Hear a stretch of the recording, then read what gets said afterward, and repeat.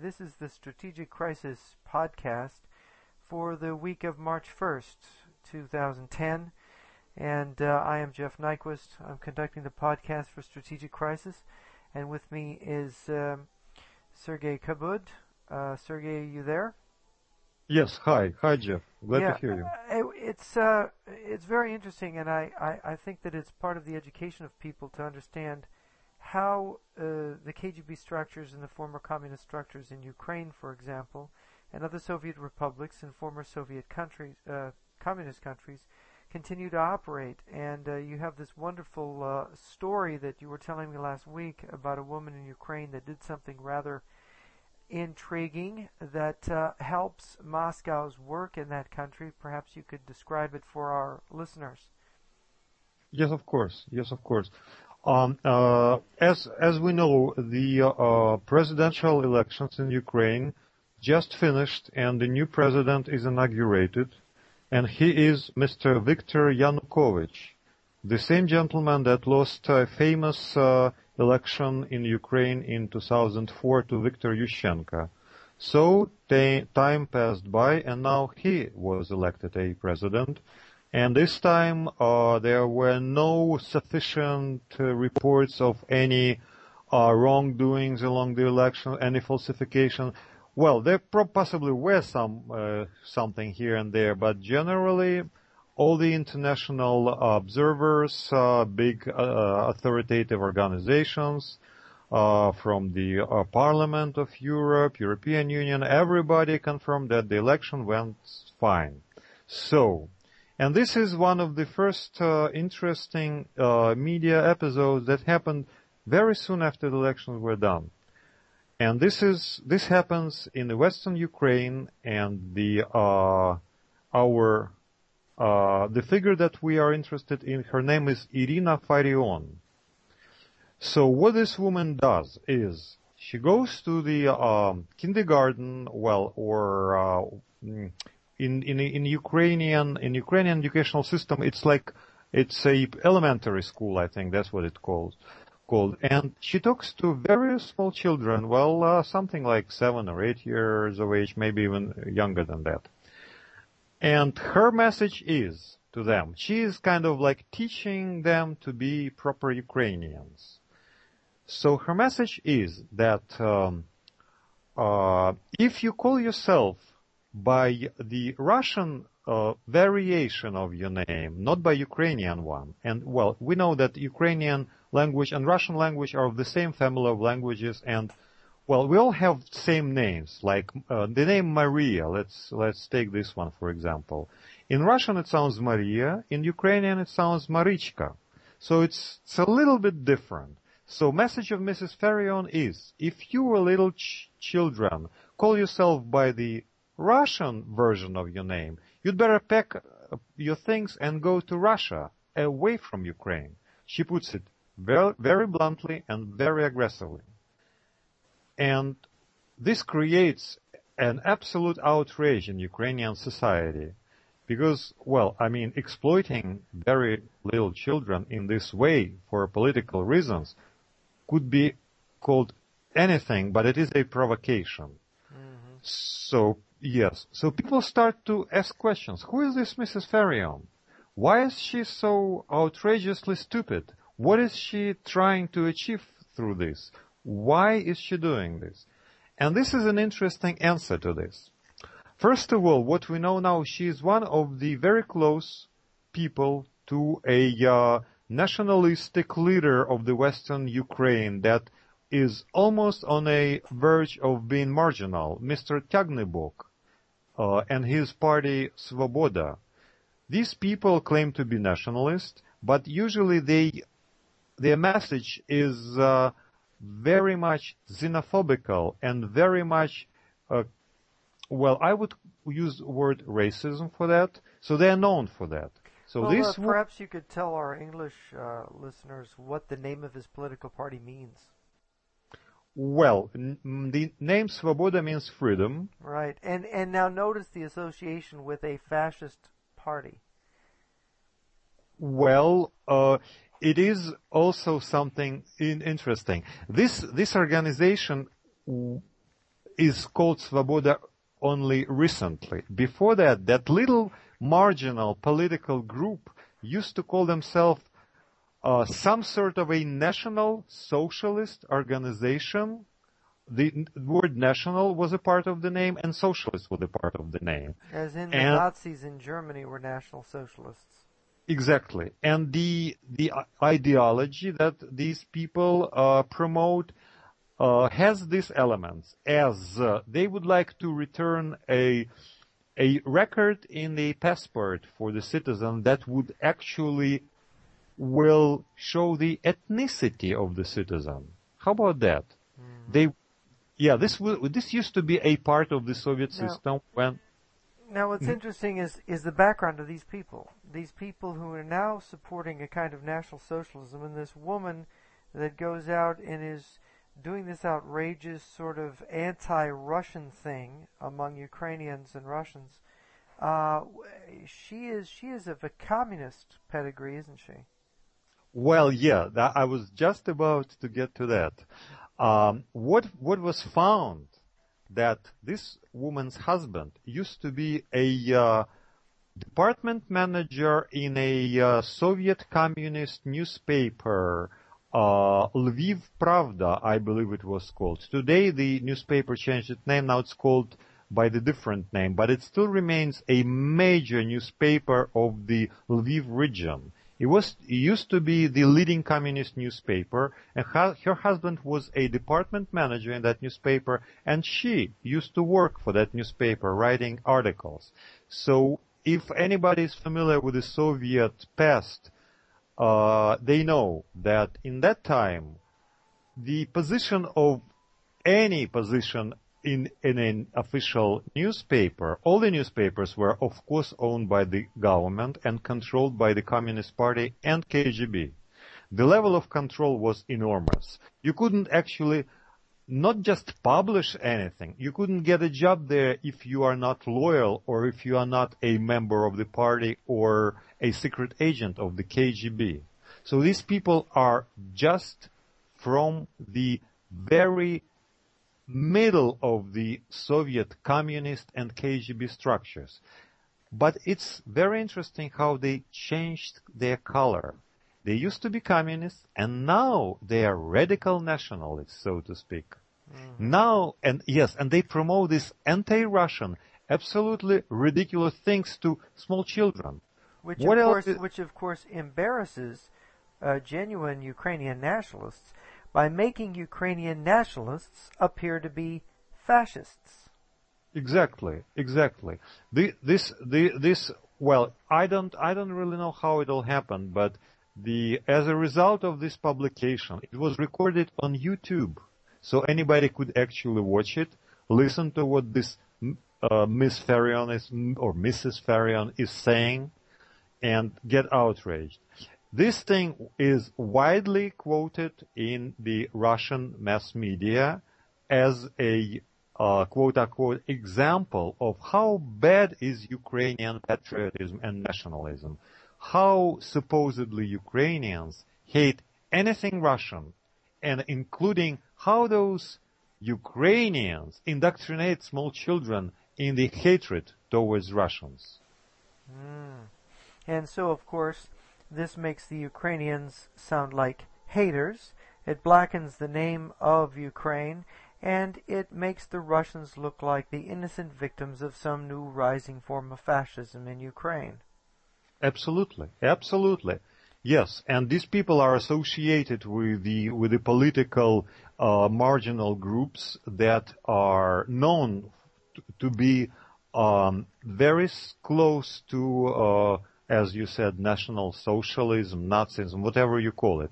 These people never gain anything over around 1% of vote in Ukrainian elections, either local or state or anything. Those are the political group that it is known are financed by shadow forces and that promote things that are extremely unpopular in Ukraine. So we should ask them, it is so obvious that xenophobia and hatred never gets a lot of vote or any sufficient support, public support.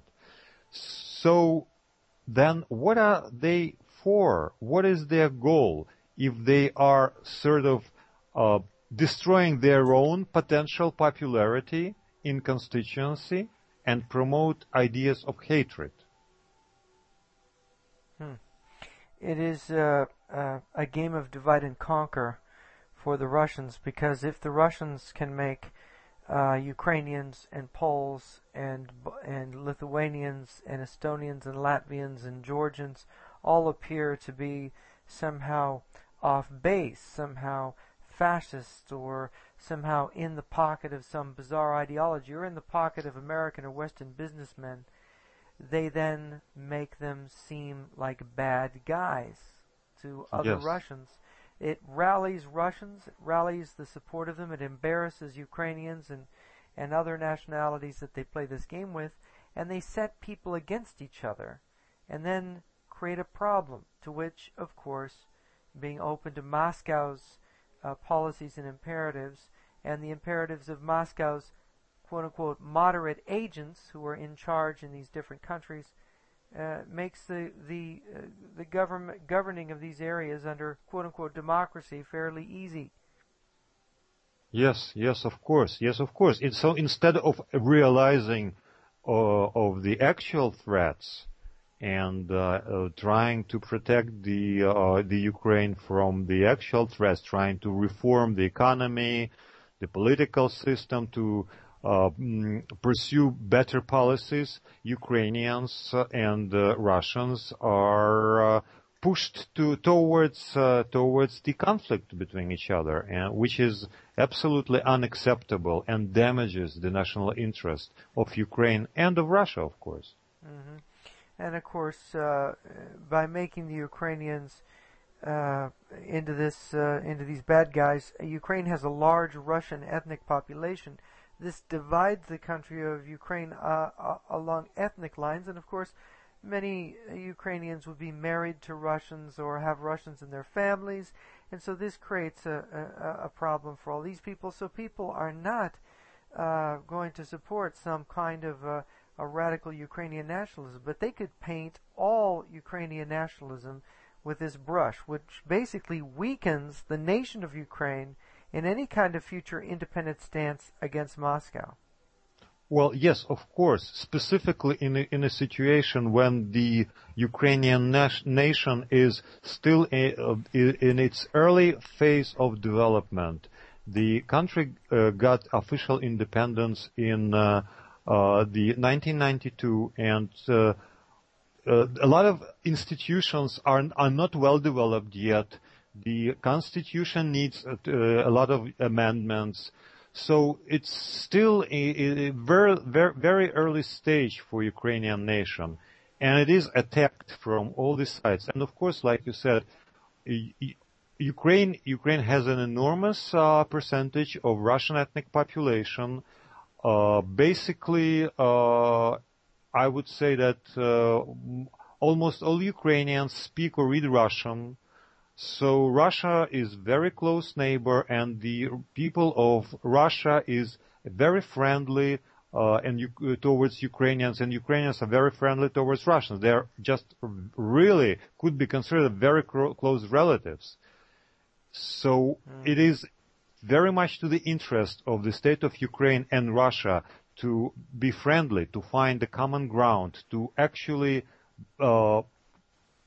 kind of find the way to live peacefully and to have all this economic relationship in between. Well, of course, it's like we did a podcast with Boris Shikolet, and he talked about how heavily infiltrated the hierarchy of Ukraine is with KGB agents, people with KGB background, and people from former Communist Party structures. That basically he made the comment in the podcast that Ukraine could be rolled back into the Soviet Union in a matter of a couple of weeks. And well, yes. I found that really fascinating because it sort of reinforces what Anatoly Golitsyn warned about decades ago, saying that there were going to be changes in the Soviet Union. There were going to be changes in Eastern Europe, but these changes were going to be cosmetic, that beneath the surface, the Communist Party would go underground. It would continue to control the economy and politics through its agent networks, and that the appearance of autonomy, freedom, capitalism, and democracy was going to be just that, only an appearance. And of course now we see, as we've talked to people in Poland and Ukraine and in other former communist countries, I wrote for Slav Georgiev over at Democracy Today in Sofia, Bulgaria a couple years back. I've talked to people in the Czech Republic. We've had Robert Buchar on podcasts here before, the Czech cinematographer, and we've heard the testimony. We've seen exactly what is going on in those countries, even though the Western media seems to follow the standard line of, oh, they got their freedom, oh, they're independent, but they really aren't. There's a kind of mockery going on here. And when I hear about these bogus political parties, like these extremist little neo-Nazi party, I can't help thinking that some of the larger political parties in these countries are just the same thing on a bigger scale.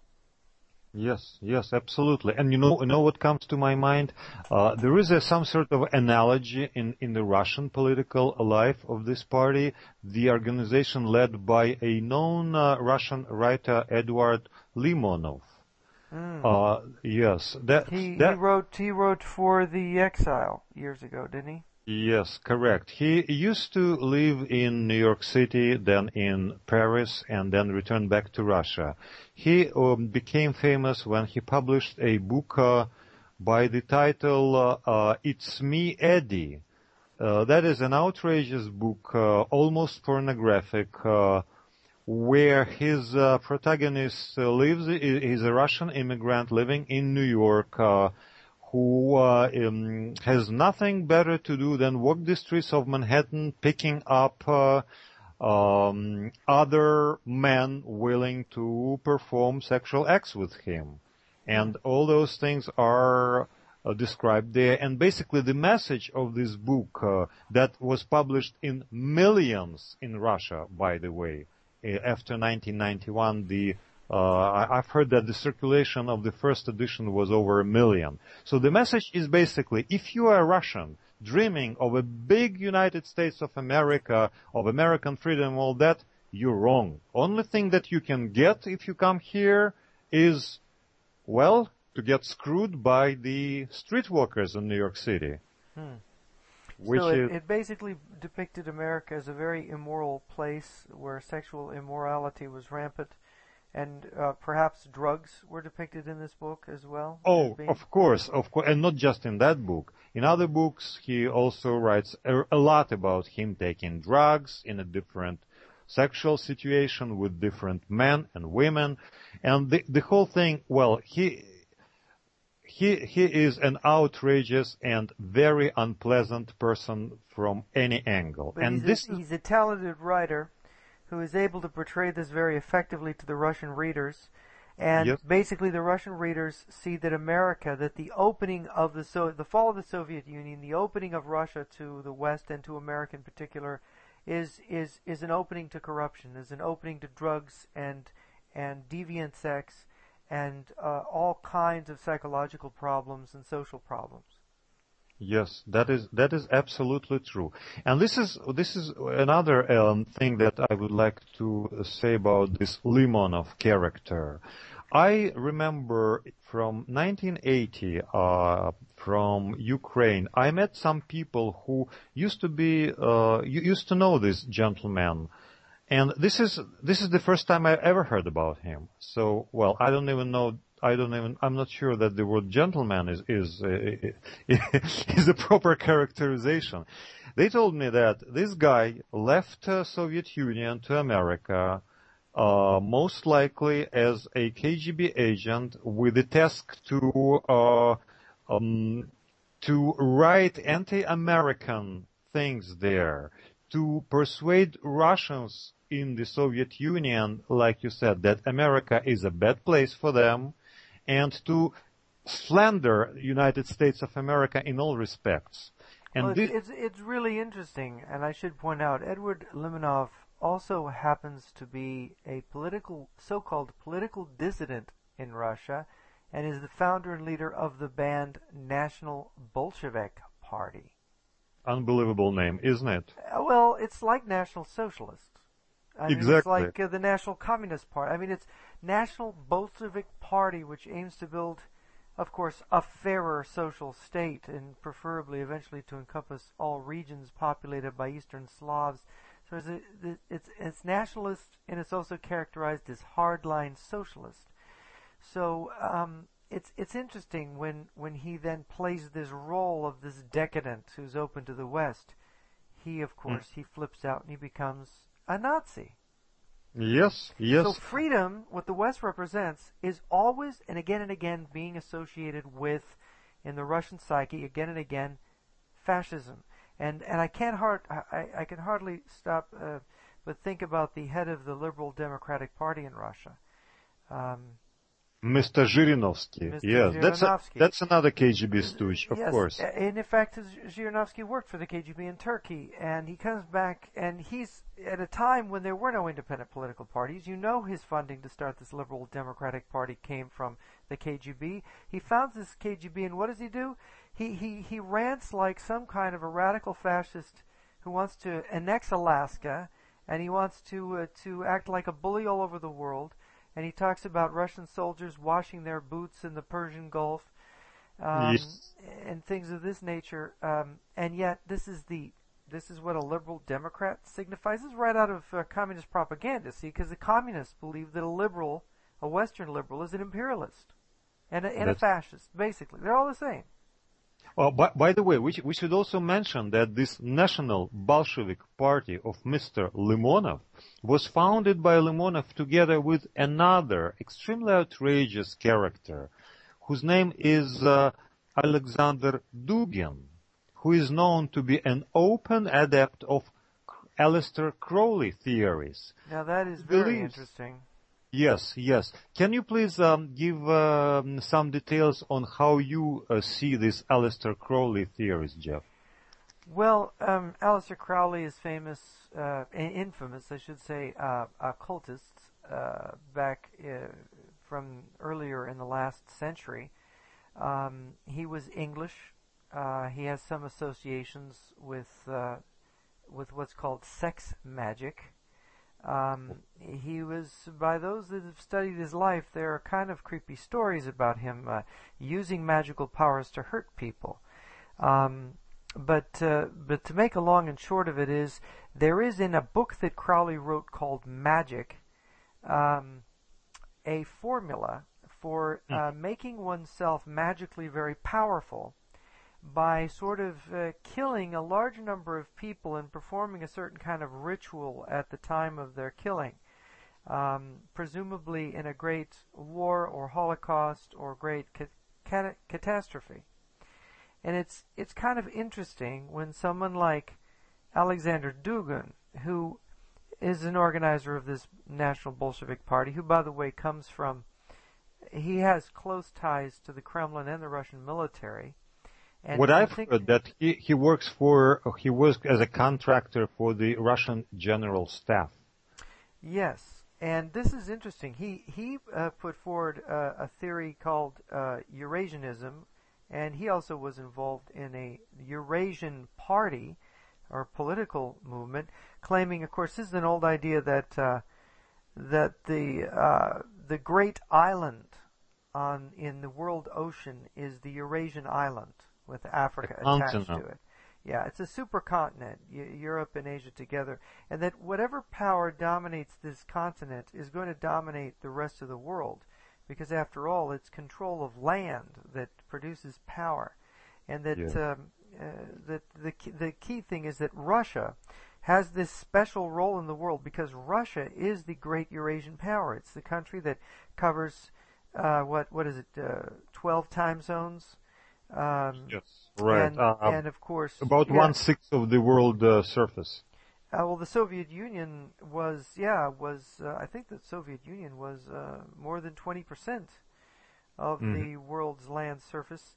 And of course, if you throw in all the areas in Central Asia and and Ukraine, places that are dominated by Russia, the Caucasus, places in Africa, and then these Arab allies of Russia, like Iran and Syria and Libya.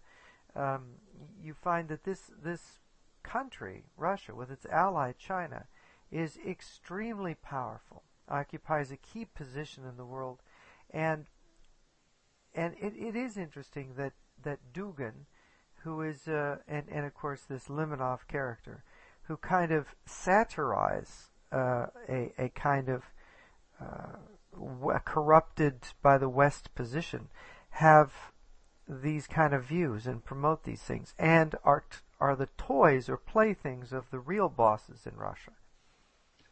Jeff, have you heard that Mr. Limonov traveled to Yugoslavia in the time of the military action there in 98, I believe, 99 maybe, and he used to call himself a big friend of a war criminal Karadzic.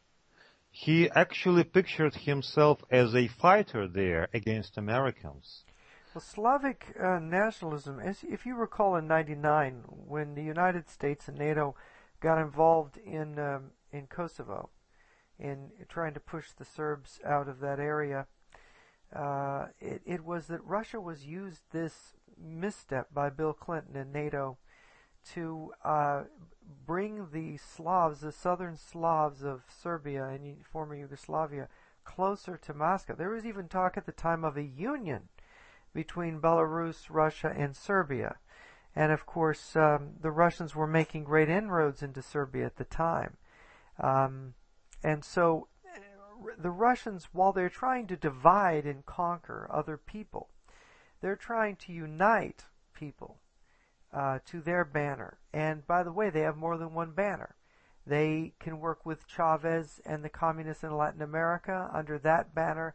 They can work with the Slavs in the Balkans under that banner. They can work with the Chinese under the Eurasian banner, the Iranians under the oil banner and the anti-American banner, and so on. It's amazing when Vladimir Putin, the current prime minister and former president of Russia, publicly says that Russia is the greatest friend in the world that Islam has. It's a remarkable statement. And I should point out about Dugin, he was born in a family of a high-ranking Soviet military intelligence officer. I believe a general of GRU or KGB. That's his father. He was military intelligence. He was GRU. And his father got him a job in the KGB archives in the beginning of the 1990s. So this is a guy who's worked at the KGB. His father was in the GRU. So what game is he playing? You know, what is it that he's really involved with? I mean, he's worked as a journalist involved in politics. It's perfect for a KGB officer, if that's what he is in secret. And his involvement with that nationalist group Pamyat, which, if I'm not mistaken, has anti-Semitic overtones, and of course helped to write the political program of the newly refounded Communist Party of the Russian Federation under the leadership of Zyuganov. These days, by the way, Dugin claims that he is a major ideologist for the Putin and Medvedev party, the United Russia, they call themselves.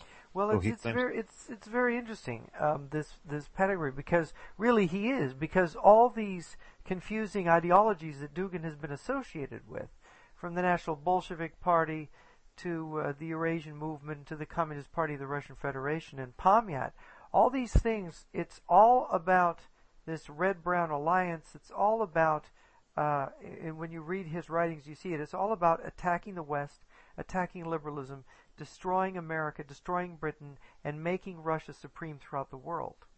Yes. By the way, it doesn't matter whether they use nationalism or socialism or both or communism, but that's the program. That is correct. Well, I don't really think that they have any ideology. I think these people are very shrewd strategic planners, and they realize that the most important thing is to how they present themselves to public. So the information game, the information war, as they call it. By the way, you've heard of such a person as Mr. Panarin. Yes, the Igor one. Panarin. Right. The one who predicts for the United States a coming revolution and separation of the United States into 6 different countries. This is exactly the same thing as the KGB was developing for Ukraine. For Ukraine, their prediction is that it will separate into 3 states.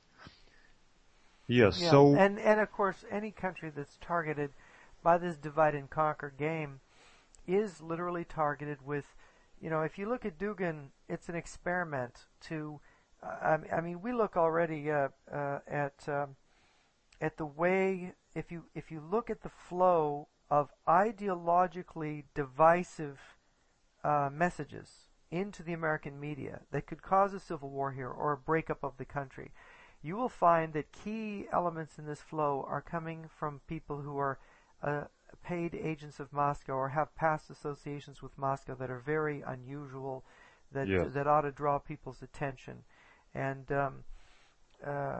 I should name one name, Lyndon LaRouche, Lyndon a LaRouche. very famous man who I think he served 10 years in American jail for something not at all related to politics. I think it was some very dirty crime that he committed. Not sure what it was. Anybody can look in Wikipedia. It's an open source. Yeah, well, Lyndon LaRouche is a guy, he was born around 1922, so he's pretty old right now. He's an American self-styled economist, political activist, and the founder of several political organizations. And he's run for president. I remember years ago watching him on these long, boring TV ads where he would run for president. He'd hardly get any votes. I think he was convicted for conspiracy to commit mail fraud and tax code violations. But what's really interesting... Well, he served something like 8 or 12 years. I think it was something a little bit more than that. Yeah, he served a while in prison. I can't remember.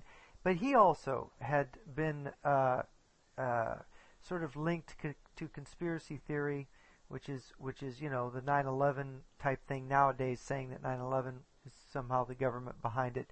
Yes. A link to fascism, link to anti-Semitism, and underneath it all, linked to communism. And listen, Jeff, there is another thing. Not everybody knows it, but it is also listed even on his Wikipedia page. Lyndon LaRouche was asked to speak in front of Russian parliament.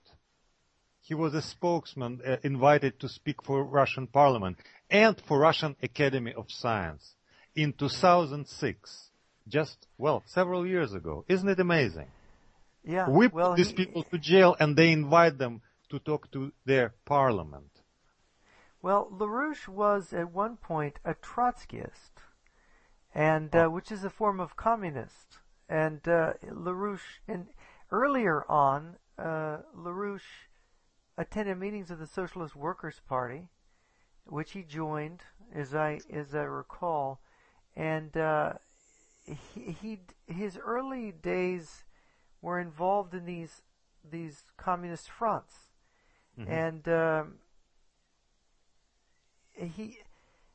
if you look at Lyndon LaRouche's work, it fits in perfectly with the kind of thing that's going to promote the strategic interests of Russia here in the United States domestically. And he has been heavily involved in the kind of intrigues that cause political splits, that cause new political movements to be influenced or old ones to be penetrated. And he has, by the way, he's taught classes in dialectical materialism, he's even been involved with the Maoist Progressive Party, which was, of course, prominent in the Students for Democratic Society (SDS) years ago. So this is a guy who has a lot of connections to the far left, and yet is best known for being some kind of a fascist type of person. And of course, this is the pattern we see in Eastern Europe, and the pattern we see here. Wherever the KGB operates, this kind of thing is brought forward. And so a lot of the conspiracy ideology, saying the U.S. government is responsible for 9/11 or or saying that certain events didn't occur in recent U.S. history and getting people all angry at the U.S. government. These people have a hand in it. The enemy in Russia has a hand in it because they have a stake in dividing Americans against each other.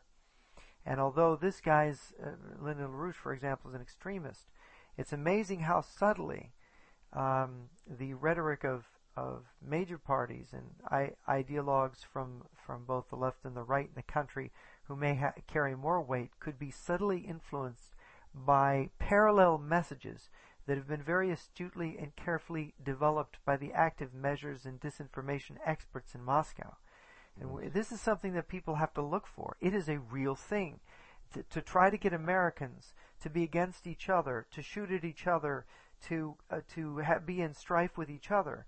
Because America is such a strong country, one of the chief ways that they want to bring us down is to have us turn on ourselves. And this is something they've never given up on in Moscow or in Beijing. It's interesting also to mention that Lyndon LaRouche is publishing now, out of all other things, at Huffington Post. And the thing that I saw him published there is like a caricature, like a drawing, like a cartoon of our President Obama, who looks like Adolf Hitler with his little mustache. So this thing is kind of like a little animation that shows how Obama's face is turned into Hitler's face. Isn't it amazing? Coming from Lyndon LaRouche. Unbelievable. Yeah, it is unbelievable. And of course, what's really going on with all of this kind of stuff attacking the president, I don't agree with President Obama's politics. And of course, but that's neither here nor there. You don't cross a certain line when it comes to national unity. We have elections, we have ways of we have a political with, process that is regulated by our Constitution, by our right? Constitution, exactly. And there is something in the rhetoric. There's something always in this rhetoric that goes over the edge. There's some kind of violence in it that is sort of alleging. For example, LaRouche has alleged for many, many years that there's these massive, that all the mainstays of American politics and business are kind of involved in massive dope operations, massive money laundering and dope smuggling, and just horrible accusations of this kind being thrown around. And of course, this makes people completely, anyone who accepts it or believes it, or even a seed of doubt is planted in their mind, this opens people up to even more outlandish anti-government rhetoric, which of course, once you begin demonizing somebody or something, you're setting yourself up for potential of violence. Of course, yes. Well, there are a lot of similarities in between all these characters. Limonov, Dugin, LaRouche, these marginal people from Ukraine who use small children for the political purposes. This is, and the common denominator, I would put it in 3 letters, known for years. Those are KGB. Those 3 letters that are the common denominator. Somehow, there is something very much common to these people and to that organization, as we can see, and we can actually prove it by reading what they publish, and they do publish openly this. This Mr. Dugin is absolutely open about his hatred toward the West, about his hatred towards human rights, about his hatred towards democracy, and he is openly calling for military assault on the West, including the usage of the nuclear weapon. This is how open these people are. And of course, every one of these trial balloons goes up, and they're able to register different levels of popular reaction in Russia and other countries to this way of talking. And this, by the way, leaves their own government leaders free to study people's reactions to such ideas without having to commit themselves to them at all. Yes, that is absolutely true. And that's the same thing, by the way, Igor Panarin is doing with his pronunciations about a civil war in the United States breaking out sometime in the next year. He is a professor. He's an academician, a political scientist, writer, intelligence analyst, strategic forecaster in the Russian Federation. And he's most notable for his hypothesis, of course, that the disintegration of the U.S. into 6 parts is coming. He first started talking about this, by the way, as long ago as 1998. Interesting. And he's written 15 books, but he was a KGB guy. Mm-hmm. And he now teaches at the diplomatic school there in Moscow. I wonder what is that he's teaching there. I think his PhD is in psychology. He calls himself an expert in information war. Yes. He's written lots of articles on information warfare, psychology, and geopolitics. And obviously he knows a lot about psychology, and which is the key field for doing this kind of work. He's got high-profile students, and is thought to be influential within the foreign ministry and the Kremlin. So he's a serious guy. He's not a lightweight by any means. And of course, he graduated from the Higher Military Command School of Telecommunications of the KGB, mm-hmm. which is fancy talk for psychological warfare. Psychological warfare officer. And of course, I wonder if he's not just predicting bad things for the United States, but actually is developing methods to subvert the United States. Well, when it's very interesting it's very hard when somebody makes a prediction. We normally think of them as, sort of being analysts, sort of honestly trying to see something that happens. He's also planting a seed in people's minds that this is possible.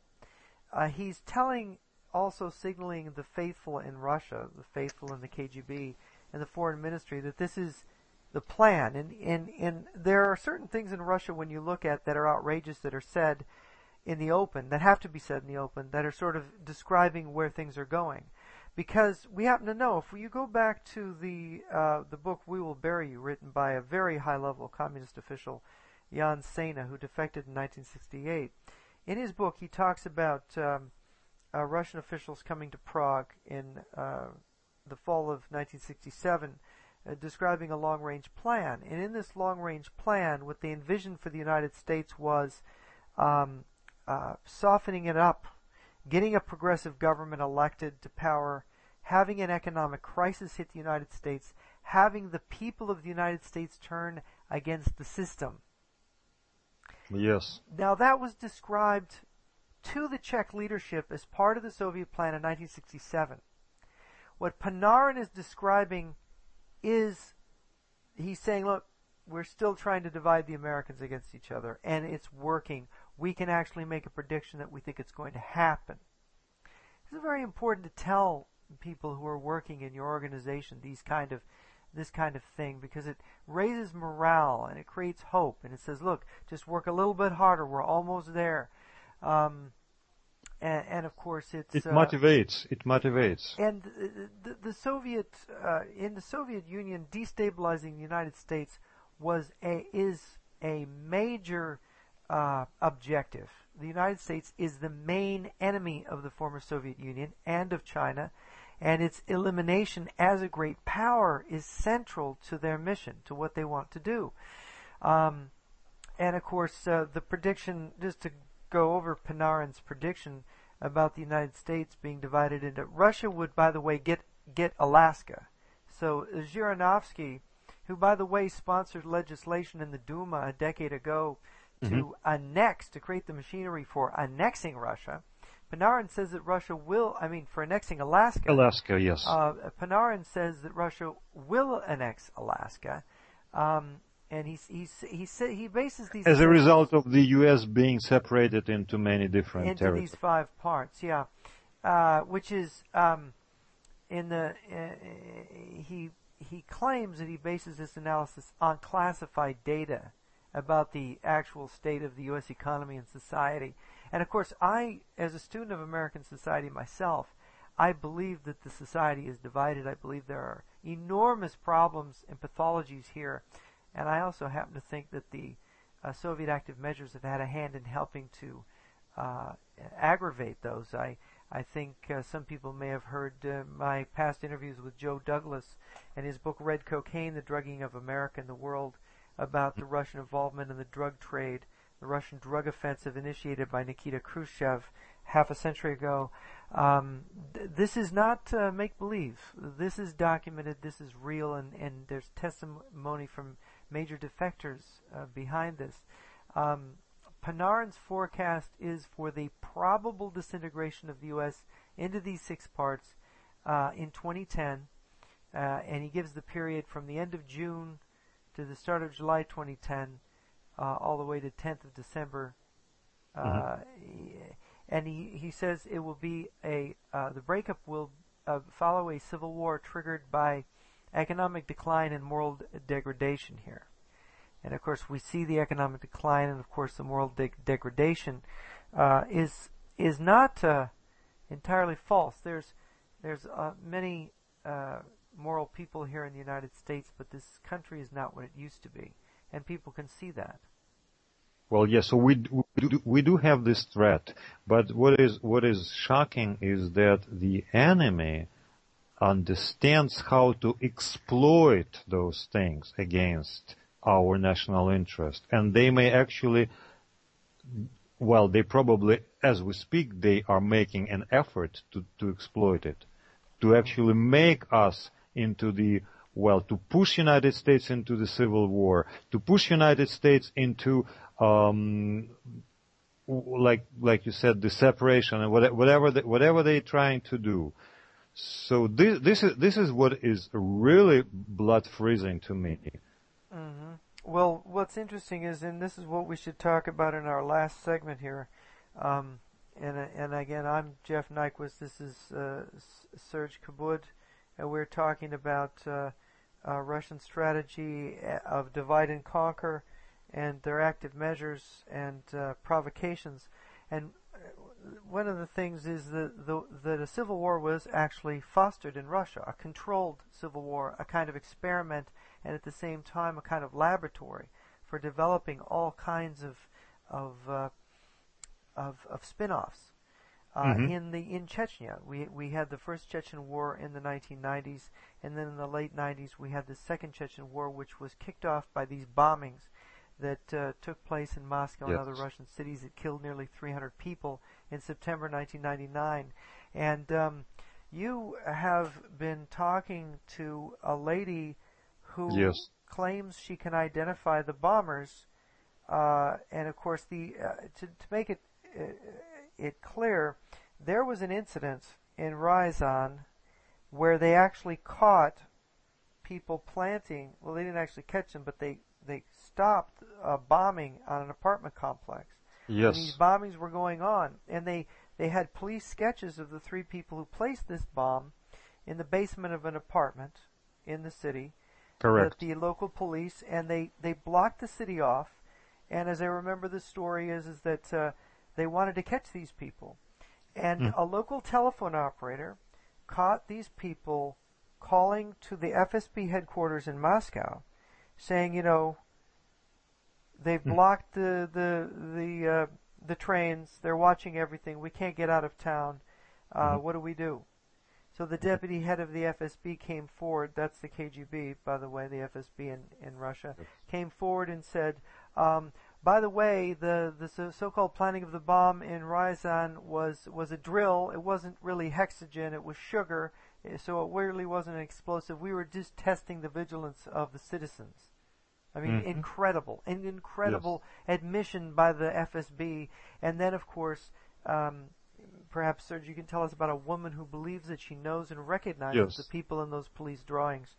This is absolutely shocking story, and I learned about it from reading a blog of Mr. Illarionov, who used to be a top advisor to President Putin and also top advisor to Prime Minister Chernomyrdin in the past, and who resigned as a protest against the certain policies of the Russian government, and who is a fellow at the Cato Institute in Washington these days. He runs a website, and so you ran into this information on this Russian website. Yes, he mentioned this incident on his blog.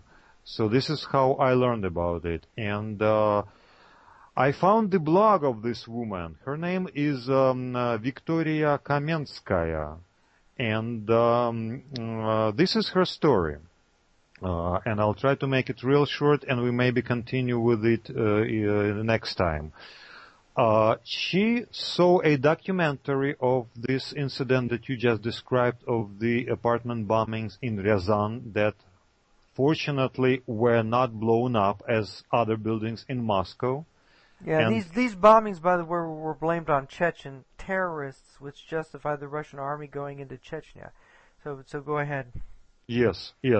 So this lady, Miss Kamenskaya, saw this documentary very late, only in the May of 2009. Well, that's how it happens. That's what she claims. And when she saw these police sketches of the perpetrators, she recognized a face of the woman. There are 3 people there, 2 men and a woman. So she recognized the face as of some woman that Miss Kamenskaya used to know from Moscow University, where she studied. She was her classmate in the university. She knew her not very well, but she used to. Met her, used to have her at her home, used to visit her home. So she recognized her. And then the whole different story began. And this is something that I think we have to allocate a specific podcast, because it has a lot of details in it, and we are running out of time, and I don't think... maybe we can have her on a podcast, because she does speak English. Yes, I hope so, yes. I hope that we will invite her. Yeah, it's a complicated story because, she believes she knows these people, and it's interesting. And by the way, there's some serious people who actually agree or think that she does know them. Yes, of course. You might mention that. That's I think that's significant. Yes.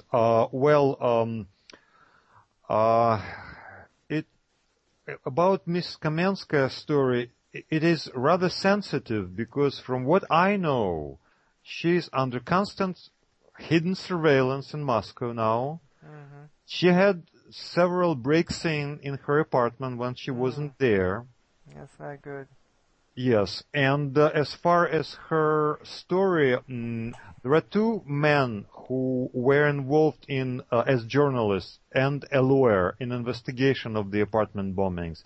One is now he's an American citizen. His last name is Felshtinsky. He's the one who wrote a number of books on the issues, co-authoring at least one book with the deceased Mr. Litvinenko. Yeah, Mr. Litvinenko, who was poisoned with polonium in London. Yes, it was Blowing Up Russia was the title of the book.